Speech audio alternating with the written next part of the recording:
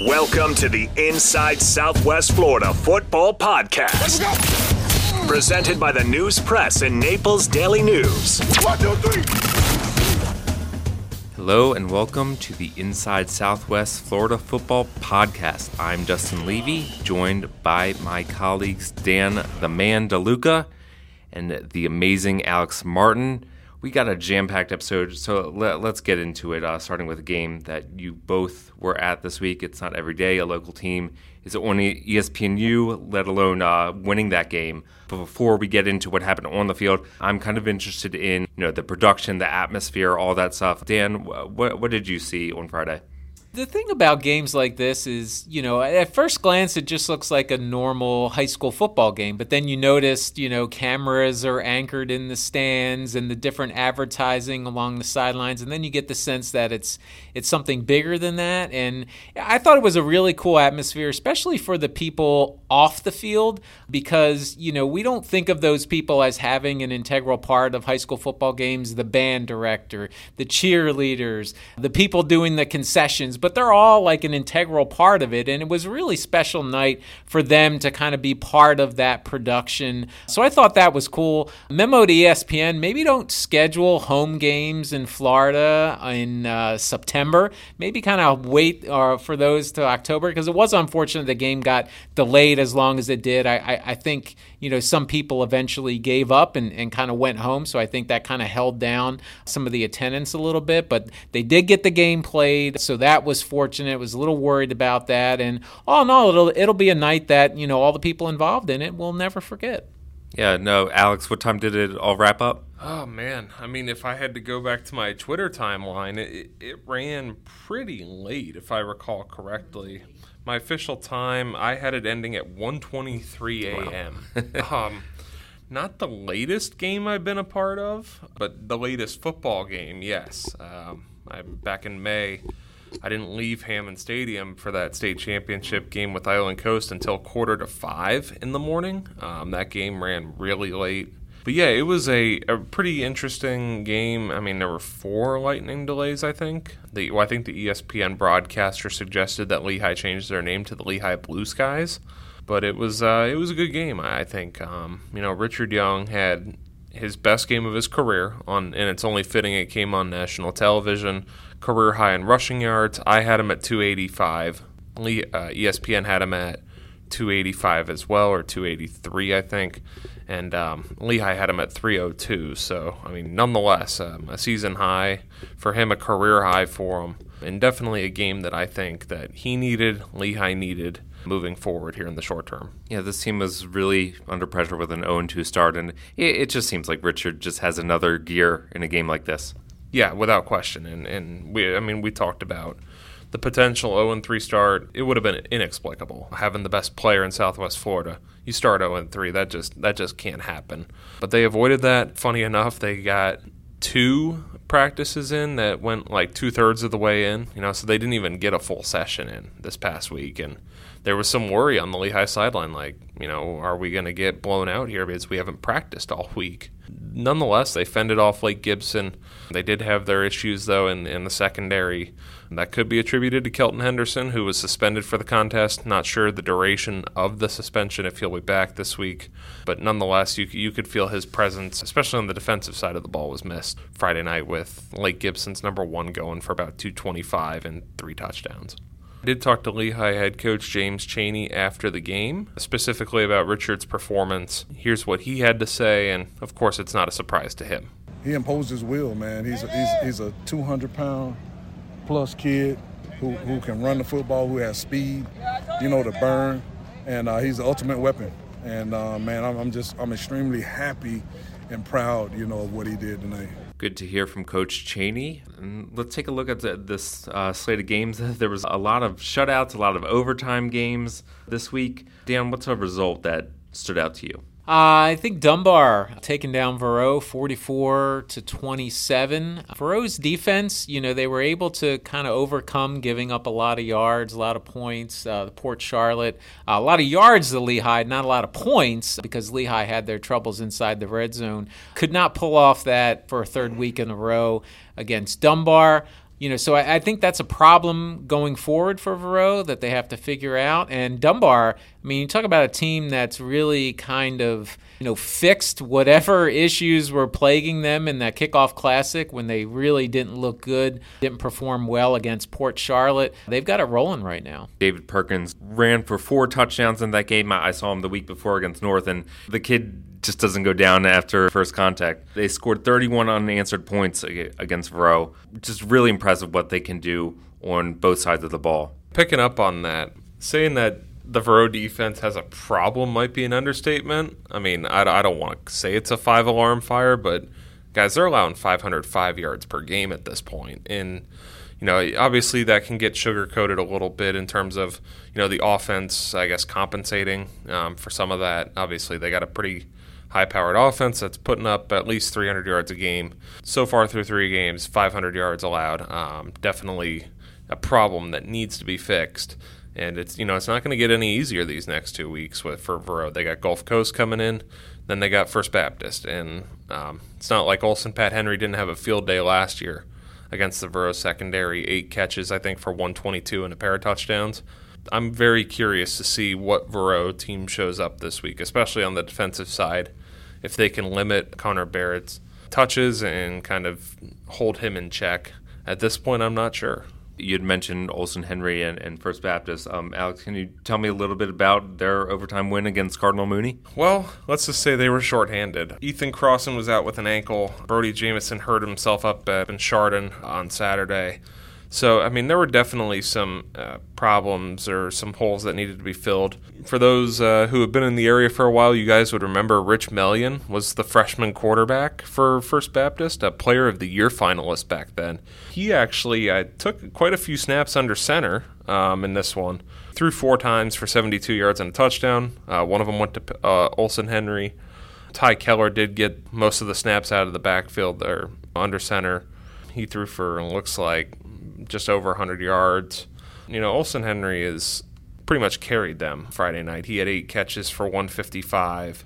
Absolutely ridiculous stat line for him moving forward. And, obviously, he's a focal point in their offense. I'm sure First Baptist would like to have some sort of balance, especially right now with just the limited playmakers. I'd be very curious at this point to see if Rich Mellion returns to the offensive side after switching the linebacker this offseason and maybe seeing him back in the fold after leading them in all-purpose yards last year. Another team that managed an overtime win last week was Ida Baker, edging one out over Mariner 31-28 with a Jaden Danis field goal. Mike McDonald got a big kickoff return for a touchdown in that one. Dan, any other results that got your attention? Gulf Coast improving to 3-0. Checking the records, might be for the first time in their history. It likely is, and they beat a pretty good Port Charlotte team. Port Charlotte's probably one of the better 1 and 2 teams in Southwest Florida. Held that offense to 23 points. Was able to get their running game going with Connor Barrett rushing for over 100 yards. So Gulf Coast is really, and this was their first full game because their first 2 wins were kind of weather-shortened games. So really put together a full fourth quarter effort and looking like they have kind of a balanced offensive attack and defensively to hold that team, to 23 points. That's impressive. And another team improving to 3-0 is Estero, beating Cypress Lake 31-16, doing it a lot of it on the ground, 264 rushing yards. They turned the ball over 7 times, but you wouldn't know that from the final score. That's a really impressive result for them, and they'll be heading to Island Coast this week. Yeah, how about Estero? Who said they couldn't get transfers? I didn't expect Malik Allen to come over from South, but nonetheless he did, and they got their running back at least for the next 2+ seasons, including this one, so nearly 3 seasons. Yeah, because transfers can't play in the spring game. Wasn't aware of him then, but yeah, he's having an amazing start for the Wildcats. Yeah, definitely much needed after Kendrick Aganor graduated. Estero's first 3-0 start in quite a while. That's a pretty encouraging sign. Another result that I'd like to touch on, Naples only beat Immokalee 28-0, guys. Obviously, it was the conditions down in Collier County. None of us were down there, but we heard about the conditions. It was sloppy. Maybe not Chicago Soldier Field sloppy on Sunday. Naples fumbled the ball 3 times, had 2 punts blocked. Definitely the conditions weren't favorable there for both sides.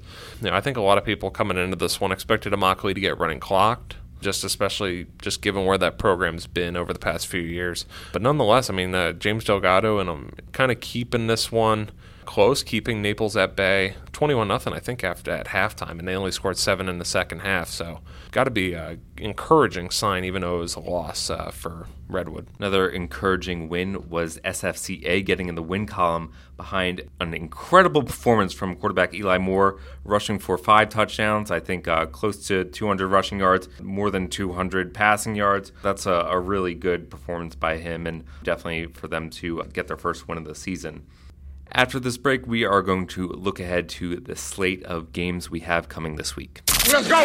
Keep up with the action every week by following our live Friday night scoreboard at naplesnews.com, news-press.com, and by downloading the Naples Daily News and News Press apps onto your mobile devices.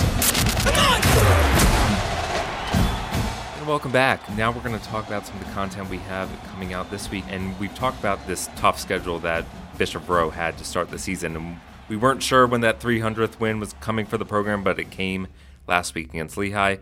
Dan, can you tell me a little bit about what you're working on there? Sure. It came a little earlier than I expected, so still working on it. Hope to have this project out pretty soon, but it's just a look back at Verot. 300 wins is an impressive standard. There's only 2 other teams in Lee County that have had that many wins as football programs. Obviously Fort Myers, which is closing in on 700, and North Fort Myers, which is just over 300, 307, 308, somewhere in that point. So to be at that level for Verot is something to be celebrated and something to be remembered. So I'm just kind of doing a look back through Verot's history, looking at some of the more memorable players, the most memorable seasons, kind of the teams that were a little bit unforgettable for Verot. And it's interesting when you look.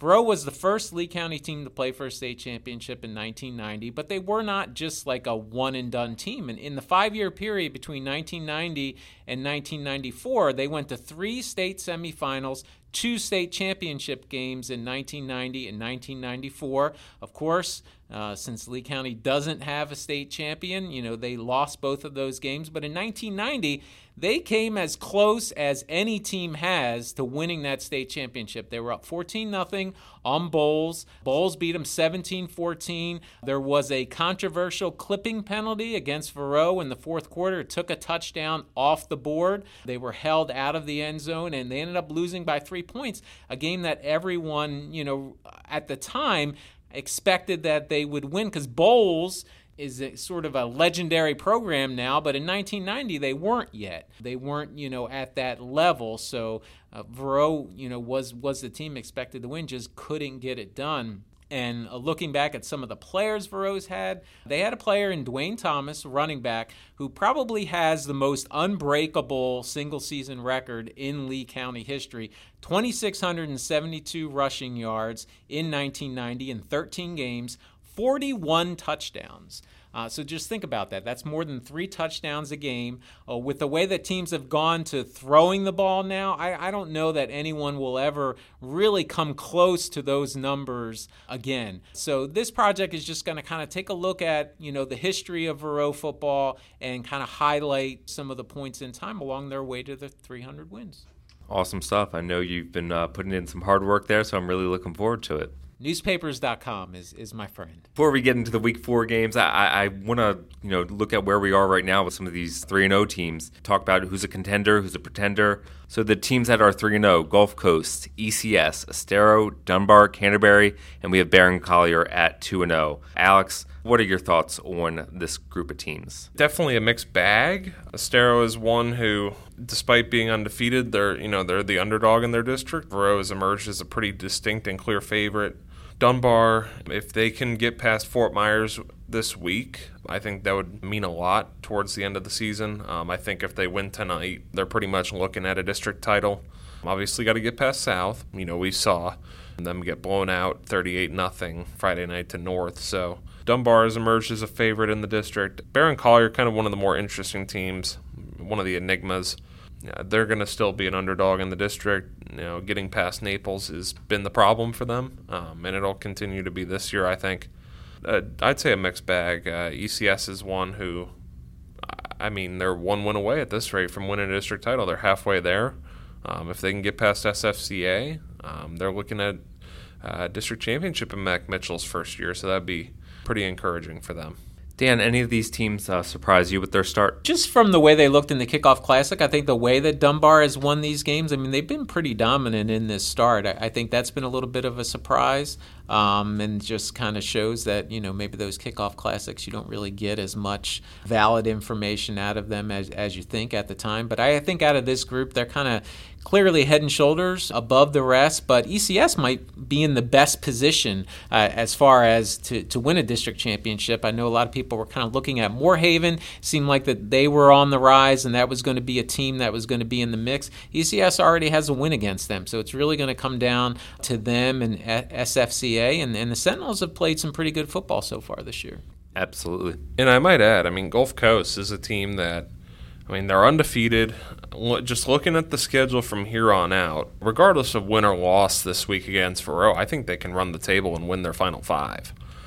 Palmetto Ridge, Cypress Lake, West Broward, Immokalee, Barron. That would be one heck of a season for Todd Nichols and company.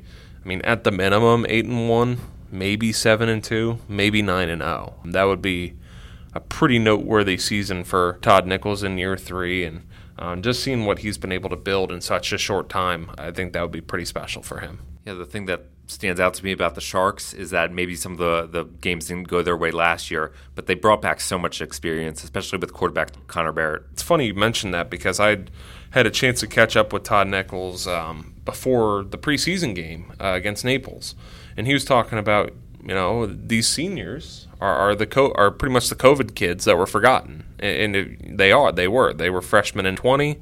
A lot of them, they didn't get a spring ball, so they didn't really get to build and grow their game heading into year 2. But that's not the case these past few years, and now everybody knows who these kids are, especially guys like Joe Miller and Hiram Dusnup and Henry Takis, Mikey Justo. Everybody knows who they are now. It's kind of a unique story, I'd say. That fan base, I know they travel well, so that's going to be a really fun one at Faroe this week. Another thing I wanted to talk about, we're 3 weeks into the season before things start to blur together and you can't see straight. I wanted to ask you guys, what is the best play you've seen so far this season? Well, I got to think about that one. It's definitely Madrid Tucker. I just don't know which one. I've seen Fort Myers play twice this season, once in the Kickoff Classic against Baker, once in the overtime loss to North Fort Myers. By far, he was the best player on the field in both of those games. I'd have to say was the play, and it wasn't an offensive play, even though he's had plenty of those, was when he chased down Bo Somerset, knocked the ball out, ended up going through the end zone, and helped send that game to overtime. Now, of course, North Fort Myers came back and won that game, despite not scoring an offensive touchdown in regulation. Bo Somerset ran one in overtime. First of all, the speed to catch up with Bo, and then the idea not to give up on the play, knock the ball out. I think that really showed something about Madrid Tucker. Yeah, and Bo was actually the one who inspired this segment for me, seeing a play last week in the team's shutout win against South Fort Myers. Bo is the team's punter. He's everything for the Red Knights. It was a fake punt play. The snap was pretty errant, but he was able to wrangle it, spin around, and throw the perfect pass for a 48-yard touchdown to Jordan Carr. It was incredible. That's what these kind of players can do. Alex, is there a play that comes to mind for you? Yeah, it's a little tricky. The one that obviously recency bias could play a factor. Richard Young's second run of the game against Lake Gibson was a 90-yarder. I thought that one was pretty noteworthy. Naples had a block punt where it just kind of went right into Kendrick Raphael's hands against Lehigh in the first week. That one was pretty interesting. But if I had to say one, it'd be the 90-yard run. Just especially how early on that was. You could just tell Richard was running with a different tone, a different attitude this time. But yeah, I'd have to go with that one. On that note, let's get into some of these Week 4 games. And starting with Lehigh, they'll be going to Riverview. Alex, do you think they can go to 500?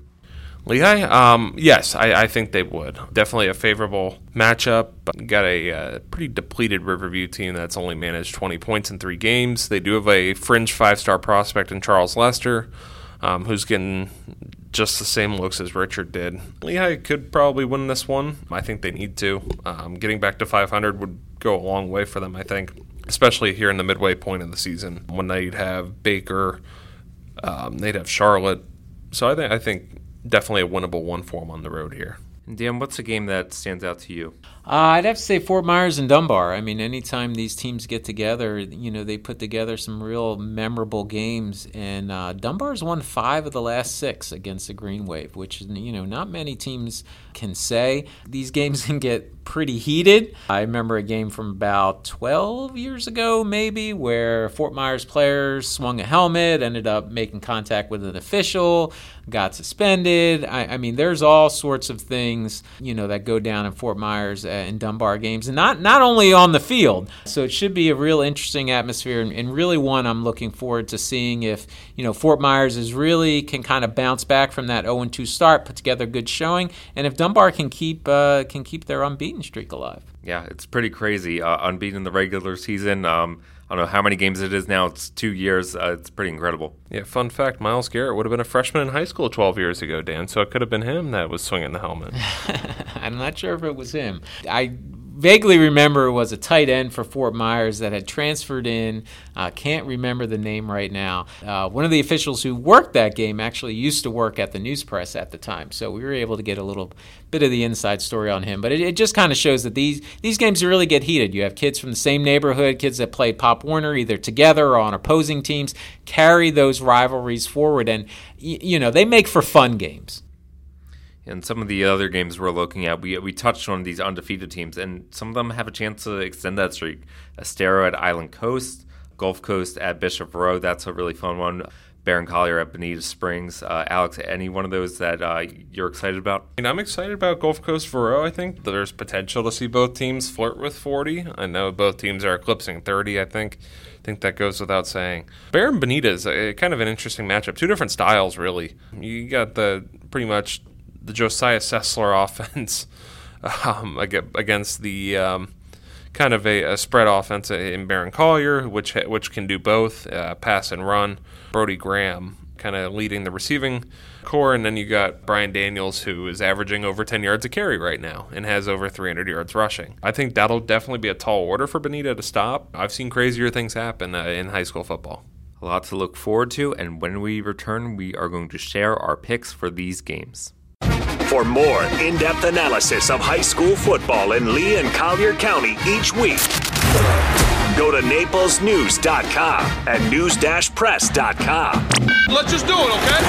Follow us on Instagram at News Press Sports and NDN Prep Zone. Let we go! We're here for the final segment of today's pod. It is picks time. Pretty good week for all of us, I'd say. But officially, Dustin Levy will be the returning champion. Dan and I both went 8-2 with misses on Port Charlotte and Bishop Verot.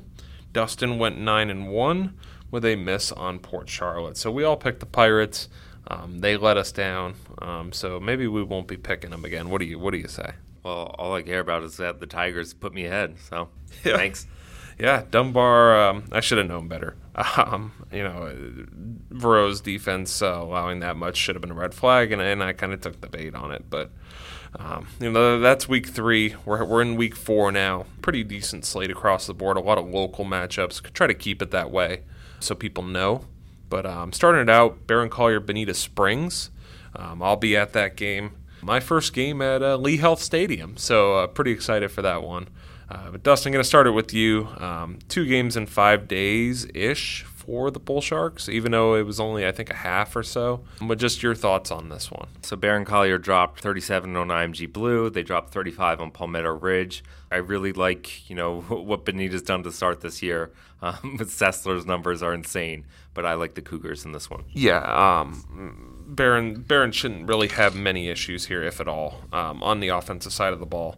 I mean, heck, even their 2 games on defense are pretty encouraging. I think it's, 20 points-ish in the 2 games. I think 8 against Palmetto Ridge and 13 against IMG Blue. People don't remember that IMG Blue game was cut at halftime, so Barron would have been on pace to score 74 or somewhere in the neighborhood. I'm also taking Barron. I think pretty easy here, Dan. Are you going to take Bonita or? Well, I think the thing that's interesting about Bonita is they're going to try to control the clock. They're going to try to limit Barron Collier's offensive possession. So when Barron does have the ball, they really have to take advantage of it. You have a fumble, you have some other type of, some penalties, some mistakes, you waste a possession. You're not going to get, your normal amount of possessions when you're playing a team like Bonita. That said, I think Barron Collier, will be able to win the battle up front. They'll be able to figure out, Sessler in that offense, and Barron will win the game. It's funny you say that because I was at a game last year where it was kind of the same strategy, and that was North Fort Myers against Dunbar. The 7-3 game, very low scoring, but man, North would chew up what felt like 6 to 8 minutes per possession. And I imagine Rich Dombrowski is going to try and replicate that kind of formula. But if they're playing from behind, it's going to be kind of a different ball game. Whoever wins the coin toss, I think, will be able to set the tone and dictate the game kind of how they want to. Barron wins. I'd expect them to kind of move down the field. If Bonita wins, maybe there's 2 minutes left in the first quarter, depending on who wins that one. But consensus across the board there for sure. Next game up, Marco Island going to Oasis, guys. This is going to be I think, is this an SSAC battle or is this a SSAC versus an independent? Nonetheless, two programs that are still trying to rebuild. Dan, your thoughts? I don't have a lot of thoughts, but I'm going to pick Oasis. I'm also going to go with Oasis. Marco has scored 6 points this year, and Oasis has scored 29, so that's why I'm picking that. Going to use like some college game day logic. I'm picking Oasis because that's a great band. So give me the Sharks. I think Jason Grain and his team will get a win here. Lehigh going to Riverview for Game 3 on this 10-game slate. Lehigh lost to Riverview last year 14-2. The teams have obviously kind of changed it up a little bit. Can Lehigh get to 500, or are they staring at a 1-3 start after Friday? I think they will get to 500. I was at the Riverview game last year, and that was closer than the score looked. There was a lot of bad breaks that didn't go the Lightning's way. So I think, if they're disciplined, and especially if Richard can keep it going, I think this is going to be a win for them. It's not like he didn't run for a lot against that team last year. It's just not being able to finish drives. That was Lehigh's problem against Riverview last year. Should be an interesting matchup. I don't think it'll be the same time around, same result. I'm going to take Lehigh here by about 7-10, closer than what people think, despite Riverview only scoring 20. When you got a 5-star prospect on the field on both sides, I think it'll make for a good game. Dan? This would shape up as kind of the ultimate trap game, right? You're coming off a national TV game at home, very emotional performance. You can kind of look like you got things turned around, and now you're going on the road. I think the fact that they lost to Riverview last year, there's a little bit of that revenge factor, and just, the Rams just aren't that good this year. While there might be a little bit of a letdown, I think Lehigh's the more talented team. They'll overcome whatever lack of emotion they might have, and they'll win the game. Go ahead and into Game 4. You could view it as a trap game if you want. Estero headed to an Island Coast team that is feisty, that plays well at home, and is playing in familiar territory here. Not having to travel to Estero. Estero's got to make the trip up to North Cape. Dustin, can Estero continue this, or are they going to be looking at the end of a 3-game win streak? I think they will continue the winning streak because I thought last week against Cypress Lake was going to be a test, and it was. They turned the ball over 7 times, but it was still a pretty dominant win on their part.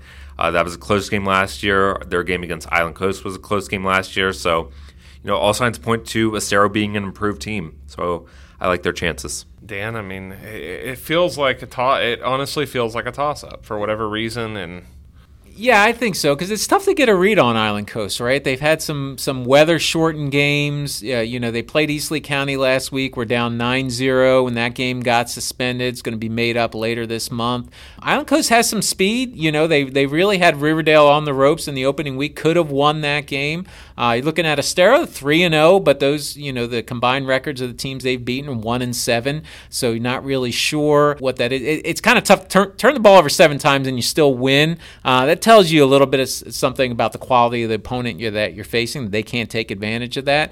I agree with you, Alex. I think it's a toss-up, and I'm going to go out on a limb and take the team who is at home. I think Island Coast wins this. I'm very tempted to join you because, Island Coast is a team that's going to ground and pound, and Estero is going to be battle-tested here in the trenches.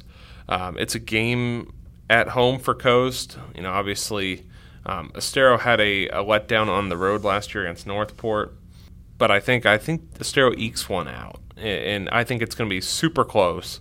I think 24-21, or it'll probably be decided by a field goal. I just think both sides are going to be able to kind of have their way here in some areas. I think Island Coast will be able to effectively run the ball. I think Jason Duclona is looking at another game where he scores another touchdown. I think that would extend his streak to 4 straight games at the touchdown. I'm going to take the Wildcats, barely though. Definitely going to be pretty close. Next up, private school battle down in Collier County. CSN going to St. John Newman. Damon Jones facing his former team that he coached in the early 2010s. That was CSN. Dustin, kind of tough to get a read on Newman. Put up 6 against Canterbury, put up 57 against Bishop McLaughlin. CSN is 3 points away from going to 2-0 essentially. Newman, like you said, it's tough. A shutout win, a shutout loss.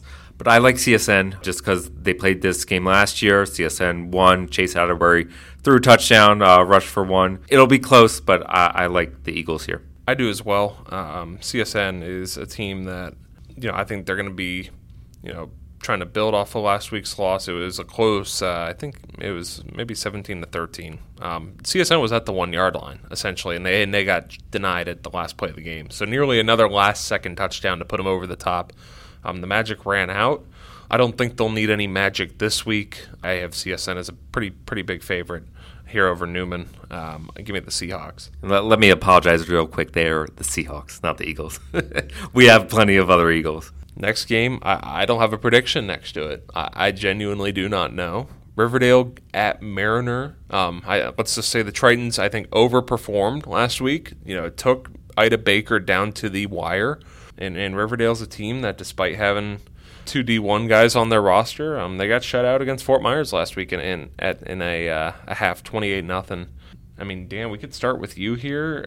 Can Mariner get back in the win column, or is Frank Hepler going to be, taking his team to a win out in the Cape? I think Mariners performed really well this year. I think they've surprised some people with their start. And that game against Baker, that really could have gone either way. And, Baker's got some offensive weapons. And Mariner was able to hang with them offensively, which is something that I don't think a lot of people would have thought going into the year. I think this is just like Estero and Island Coast. I think it's going to be a real close game. I think it could go either way. But I'm going to take Riverdale. Not so fast, my friend. I am going to take Mariner. My gut just tells me that they're due. I think the Tritons will be able to get one on the board here. Last week's loss was a heartbreaker. It was an OT too at home.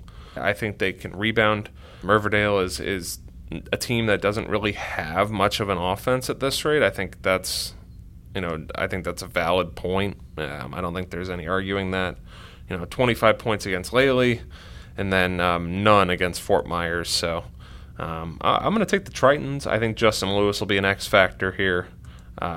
So I think, Mariner's going to get the win. Dustin? Yeah, getting shut out by Fort Myers last week definitely gives me pause. However, we know Fort Myers was desperate for that win. So I think I like Riverdale's chances to rebound and get the win here. Okay. Can't disagree. That was a pretty tough game to pick. I'm going to go with the home team, even though they're probably a slight dog. But, nonetheless, the next game on the slate, Isaac Harvin kind of going up against a former team of his. He was an assistant at Cypress Lake, essentially the coach in waiting out at Cape Coral right now. The Seahawks going to the Panthers. I think it's James Broomhead Stadium. Dustin, Cypress Lake, Cape Coral, who you got? This is a really tough one to call because I think Cape has beat our expectations to this point. But I'm going to take Cypress Lake here just based on forcing 7 turnovers last week. I think they're going to make it really tough for Cape. Yeah, I mean, Cypress Lake forcing 7 turnovers against Estero, kind of encouraging despite the score line of them losing by 15. Cape just couldn't get it done on Monday against Bonita Springs. I'm also going to take the Panthers here. Joey Mendez is going to get his team back in the win column. Dan? I'm going to go with Cape. I think that loss to Bonita Springs, it was kind of expected. I think when you look at a young team, with 2 new coaches, it's tough to get your defense prepared for what you're going to see in Bonita, just not a traditional offense, especially with limited practice time because of the weather, which all schools are having now at this point. You did force 7 turnovers. You only scored 16 points. So that says a little something about your offense, I think. I think Cape will just make a few more plays, and I think Seahawks will win. Consensus across the board there? Actually, no. Never mind. Even though it felt like there could have been. This is a game I have no idea. I put it on the slate just because it's a nationally ranked matchup. It's 2 hours away from us. South Florida game. American Heritage, Chaminade Madonna. Both teams undefeated. Both teams have 5-star prospects on both sides. A lot of talent in this matchup. Dan, you did your studying on this one. Which way are you leaning here? Both state championship contenders. Yeah, definitely. I mean, 2 really good teams. I just looked at Chaminade. They're at home, and they just pounded Miami Northwestern. So if you can do that, I think you can beat anybody. So I'm going to go with Chaminade. Yeah, I think Alex puts a game like this on the slate to see if we'll do our research, which I did not, but I'm just going to go along with what Dan said and go with Chaminade. It's going to be closer than what you think. Chaminade is a team that's got a pair of 5-star wide receivers, Jeremiah Smith, Josiah Trader. Then you got a 4-star running back, Davion Goss. American Heritage side, you got 5-star wide receiver, Brandon Ennis, 4-star running back, Mark Fletcher. Both are Ohio State commits. Chaminade, I think, is the more complete team. American Heritage has a pretty dang good secondary. And then that'll be on display, I think, 2 or 3 weeks from now. Actually, no, it'll probably over a month from now in Naples when they take on the Golden Eagles. I'm also going to take Chaminade here. 1M favorite. Theirs to lose, safe to say. American Heritage will be competing with Miami Central and 2M. Give me the Lions. Next up, huge district game, huge district implications. Winner of this is very close to a district crown. Dunbar at Fort Myers this time around. Dunbar has not played at Fort Myers, I think, in a couple years. The COVID year kind of screwed everything up. But Dustin, I mean, Fort Myers, Dunbar, rivalry game. Your thoughts? I really hate picking against Dunbar because it worked out for me last week. But, there's a rule I follow, especially in, gritty district game like this, not to pick against Fort Myers at home. So I'm going to go with the Greenies here. Really? Okay. Dan? This was a close game last year at Dunbar. Dunbar was able to escape with a win. Like I said earlier in the pod, they've won 5 of the last 6 games. I think Fort Myers is better than they were last year. I think they have weapons on offense that they didn't have last year, a little more developed at this point. And I think Fort Myers is definitely the revenge pick here. They're at home. This would be a huge way to rebound from that 0-2 start, which everyone was talking about. So Dunbar's used some bulletin board material in the past few weeks, so I think Dustin and I were going to give them a little bit because I'm going to pick Fort Myers also. And whether that bulletin board material was crafted by the folks internally or not, I think Dunbar is a favorite here. I'm not going to pick against them. I'm going to take the Tigers. I think they're going to have their way offensively. I think it'll be a good spectacle inside Sam Sirianni Stadium. But I'm going to take the Tigers here in hopes of picking up a game against you guys. The winner of this one goes definitely a long way towards winning a title. What a win it would be for Sam Sirianni Jr., though. If he were to pull it off, definitely one step closer to 700. Especially with the set schedule they've got here in the second half, Dan. If they were to win this one, I mean, what would that kind of mean for the program? Well, I mean, I think it would show that they're back in the sense. I mean, they've taken a little bit of a step back in the area the last few years, but I think they're a talented team. I mean, I know we look at Riverdale and we say, oh, Riverdale got shut out against Fort Myers, so what does that mean, against their playing Mariner this week? Fort Myers, I think, is a good team. Despite that 0-2 start, they really should have beat North. Had a lot of things, kind of go weird in that game, which is something that, you kind of shows up in that series from time to time. And, Dunbar is coming on this game with a high. I think they expect to win this game, and I think it's rare you get Fort Myers as an underdog at home against an area team, and I think they're going to take advantage of it. Without question. And We'll see what bulletin board material they can come up with this week over at Dunbar. But next up, our game of the week, Gulf Coast going to Bishop Verot. Dustin, you might remember the social media posts from last year in this game. Oh, now I'm remembering. Let's just say there's no love lost. No love lost at all. I bet Connor Barrett's going to be pretty fired up for this one. But, it's going to be a gritty game. It's going to be I think it's going to be pretty chippy.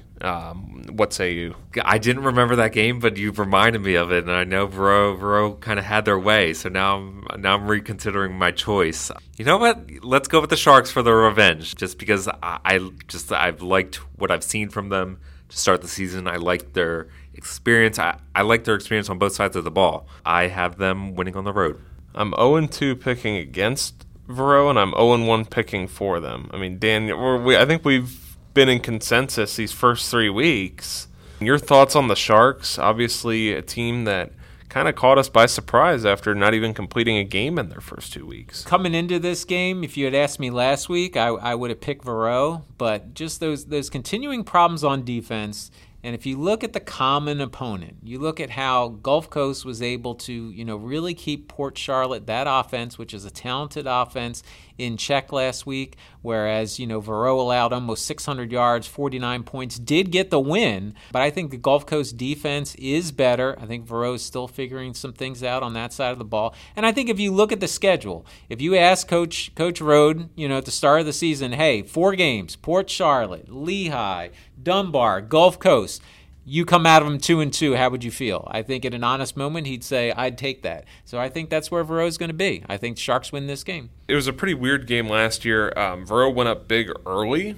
I think they were up 36-21 or 36 to, nonetheless, they were up by almost 20 down at Gulf Coast. For the homecoming game, Gulf Coast made a fourth quarter comeback, and that was kind of anchored by Barrett, who had 3 touchdowns. He got picked twice.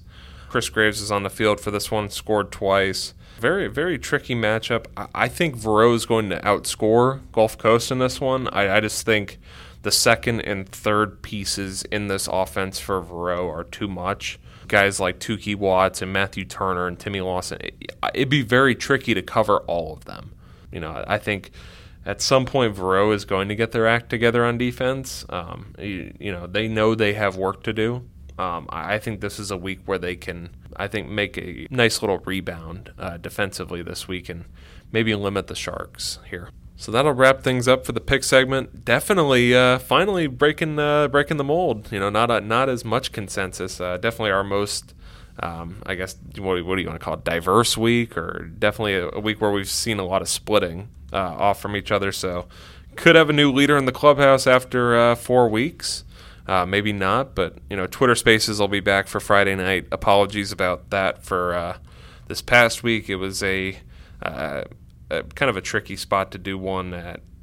It would have been 2:30 in the morning, which would have made no sense. But we'll be back recapping the games in Southwest Florida. As always, go to news-press.com/sports, naplesnews.com/sports for all your high school content. We got it all. Rankings will be coming out here soon from the FHSAA, so that'll be pretty encouraging, being able to analyze what their thoughts are. But for Dan DeLuca, Dustin Levy, I'm Alex Martin. We'll be back next week for Season 5, Episode 6. Thanks for listening. Remember, the Inside Southwest Florida Football Podcast will be available for download every Wednesday at noon to get you ready for upcoming games. 1, 2, 3.